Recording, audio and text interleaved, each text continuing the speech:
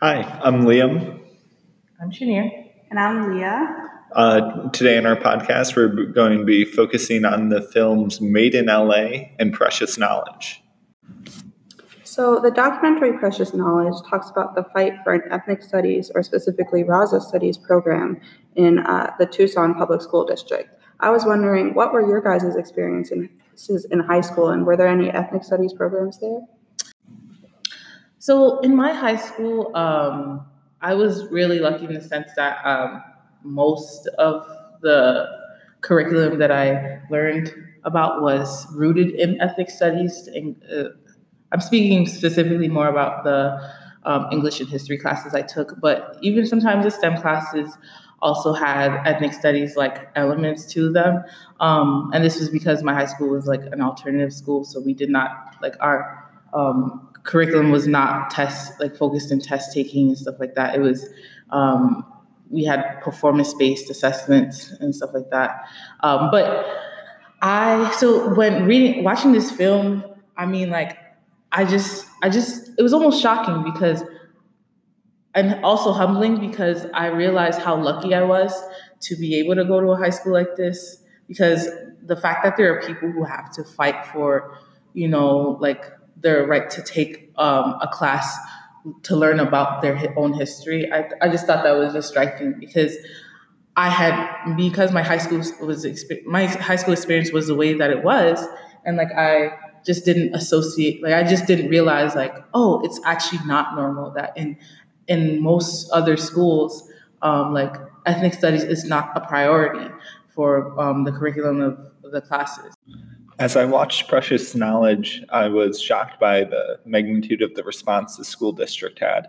At my high school, I had a domestic social issues class, a contemporary American culture class, and in my Spanish class, we covered similar aspects of the Chicano history that was covered in the film, but no one really seemed to care.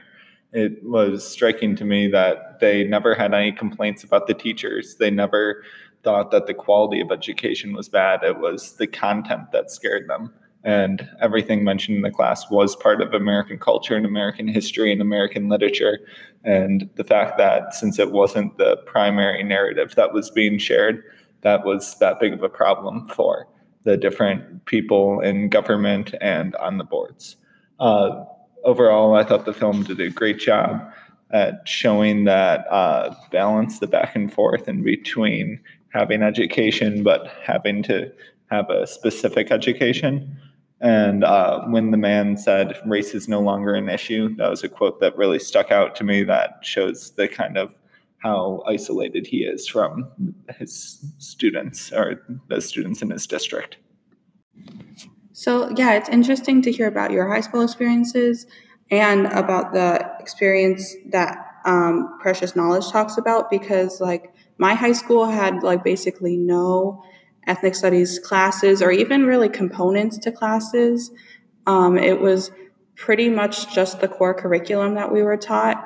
And honestly, when I was in high school, I didn't really notice the absence because I had never really experienced that. So I really didn't even think it was a thing to teach about specific cultures other than quote unquote American culture in high schools. It wasn't really until I came here that I realized that that was even a thing that happened. But honestly, I mean, coming from a place like Seattle, I don't think there would be the same response as the response in Tucson. I mean, I was pretty amazed at how big of an issue it was.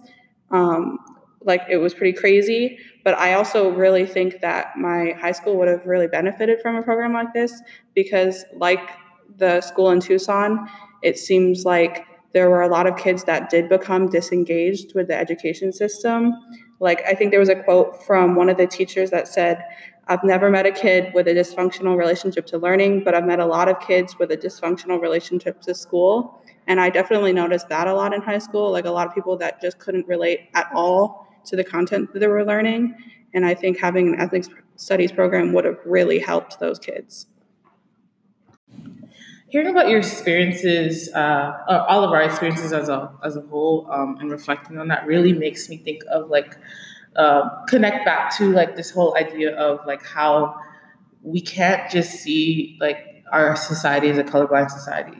So like, impressionist knowledge, I mean, they equated the idea of ethnic studies or like these students studying their own history, Chicano history, to, I mean, dividing America. They equated it to slavery, to being like the ideologies of the KKK, because, the idea was, well, we should, as Americans, we shouldn't be creating more barriers, but we should, be learning about American history and not just like our own individual history. So in one of our earlier readings, the theory of racial formation, a quote, this sort of like idea, impression knowledge reminded me of a quote about colorblindness in American society. And it says that in its most advanced forms, indeed, it has no perpetrators. It is a nearly invisible, taken for granted, common sense feature of everyday life and social structure. This is the situation that has allowed U.S. courts and mainstream political discourse to block race-conscious reparative measures such as affirmative action to proclaim the United States a colorblind society and to stigmatize anti-racist activists and intellectuals, legal practitioners, community organizations, school systems, and universities, and other individuals and institutions seeking to overturn structures of racial exclusion and discrimination as, quote unquote, playing the race card as the, quote unquote, real racists. So that was exactly, I just thought that quote explained the reasoning behind those that were in opposition to the Raza Studies program. That was it. I felt like that quote was like a direct explanation for that, and I just thought it was striking because here we are trying to promote. Trying to promote the end of racial exclusion and discrimination, as the quote says, yet it's still being taken as this shouldn't be about race in the first place.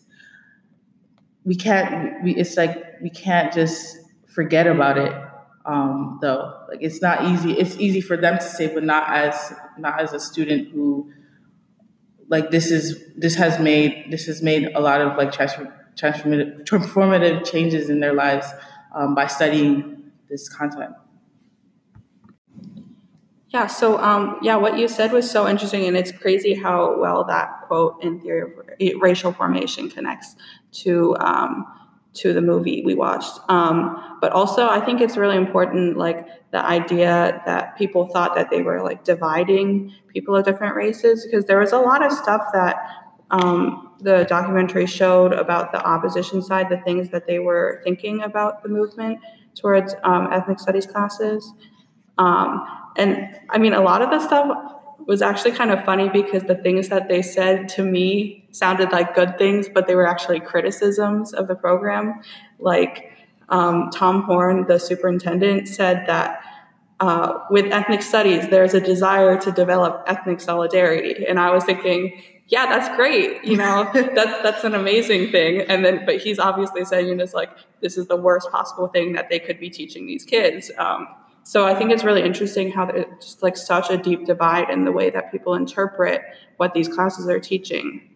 And another thing that he said that I thought was really telling was he said that we don't see ourselves through what race we were born into or what gender we are. We see ourselves as individuals. And I thought that was really interesting in connection to Oluwa's book about So You Want to Talk About Race, because she talks a lot about privilege and kind of what comes with being especially an ethnic minority, but honestly any minority, is the idea that you can't ignore the fact that you are that, because you are confronted constantly with reminders that you are different. So I feel like this tells a lot about Tom Horn's specific, as a white person, he is coming in with this idea about race that we can be colorblind, like you were saying, Shanier, but obviously these kids and the teachers are coming with a completely different perspective. And I feel like they acknowledge that for them, at least, race cannot be ignored, and that's why they need to be taught about it. So there's definitely like a really huge divide between the two groups in this movie because they just obviously see things so completely differently. Thanks so much, Leah. Those differences, those different perspectives, and not seeing things from the other side's point of view is the problem that Anzalua talks about in Borderlands as well. The ethnic studies program in Tucson, it wasn't a problem until it was made a problem. And that kind of shows how the dominant culture was getting prioritized in this situation. In Borderlands, there's the quote, "Culture forms our beliefs. We perceive the version of reality that it communicates. Dominant paradigms, predefined concepts that exist as unquestionable, unchallengeable, are transmitted to us through the culture." In precious knowledge that was transmitted through education. And once that changed to reflect the true history of the United States, people started to be uncomfortable with that. So, with the conclusion of Liam's comments about the connections between precious knowledge and Gloria Anzaldua's Borderlands, I would also like to bring up another connection for that we can end our discussion about precious knowledge and shift gears to Made in LA. But the connection that I would like to make is to her excerpt from How to Tame a Wild Tongue, where she says, "For people who are neither Spanish nor live in a country in which Spanish is the first language, for people who live in a country in which English is the reigning tongue but who are not Anglo, for people who cannot entirely identify with either standard Spanish or standard English, what recourse is left to them but to create their own language?" That quote particularly reminded me of the reason that ethnic studies even exists. Leah spoke about like not even realizing that there was an ethics, like learning about one's culture was a thing in some high schools or a thing in some schools. So being that like we already are like as communities of colors are already being erased from American history, they're sort of ethnic studies is the reclamation of that. And like Dua mentions, like what it's only it's simply a response to like being that like there's no sort of standardization as there is for American history to learn about ethnic history. Both precious knowledge and the next viewing that we're going to be speaking about, Made in LA, have this idea of fighting for one's rights. And for precious knowledge, obviously, that was the fight. The way that this manifested was them fighting for their Raza Studies program. For Made in LA, it takes a little different of approach. It's fighting for workers' rights, for immigrants' rights, kind of a multitude of different topics come up in Made in LA that are worth discussing. So for me, Made in LA was really surprising because I knew that fast fashion is a major problem in the US, but I always thought that the problem about it was overseas, that it was sweatshops in Cambodia or Vietnam that were the issue, and that there was a layer of separation. But hearing about the problems that exist right in LA, here in California, I was shocked that there were that horrible conditions and payment so much below minimum wage and really brutal working conditions with no lunch breaks or ability to use the bathroom. That was really surprising to me. And because of that, I'm wondering if you guys also were surprised by the fact that this was happening here in LA, or if this was something you were already aware of. Yeah, I definitely didn't know about that. I mean, I kind of like you said, I was aware of the problem overseas, and I actually thought Forever 21 was overseas. But yeah, I had no idea it was here, and I think it just goes to show how like we're not very aware of what's even going on in our own country, which is kind of scary because we like to think that America is this like really nice place where we have all these like nice ideals of democracy and freedom and equality. But again, like that always changes when you learn about things like this happening on our own soil. I just wanted to also bring up a quote that one of the garment workers um, said in the film that really was like striking to me, and it was very sad. She was speaking about like her one of her friends who also was a garment worker. She was like, she's another exploited one. And they both smiled and started laughing. And I just thought, like, it's just like how much, how bittersweet is that, like, that they came to America with the same ideas that Dia mentioned about, like, like America being this like place where they can like just get away from the issues that they faced in their countries, and they came thinking that like it was like many immigrants thinking that this was a place for opportunity and stuff like that. But because of their situation, because of their them not being them being undocumented, or because they are poor, because they're immigrants, like they were exploited and basically led astray, and it was just very like humbling, just thinking about like the fact that like these women, like they didn't this was not anything that I don't think they had imagined for themselves. And it also reminds me of Anzaldua's like characterization of the whole Borderlands theory, like that one part of the individuals that are usually stuck in a borderland is like exploited individuals.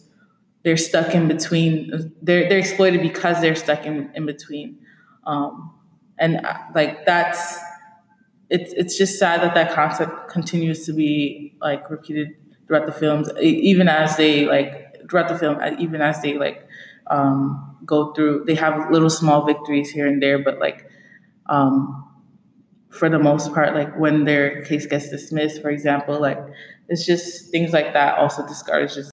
Thank you so much for your comments, Shanir.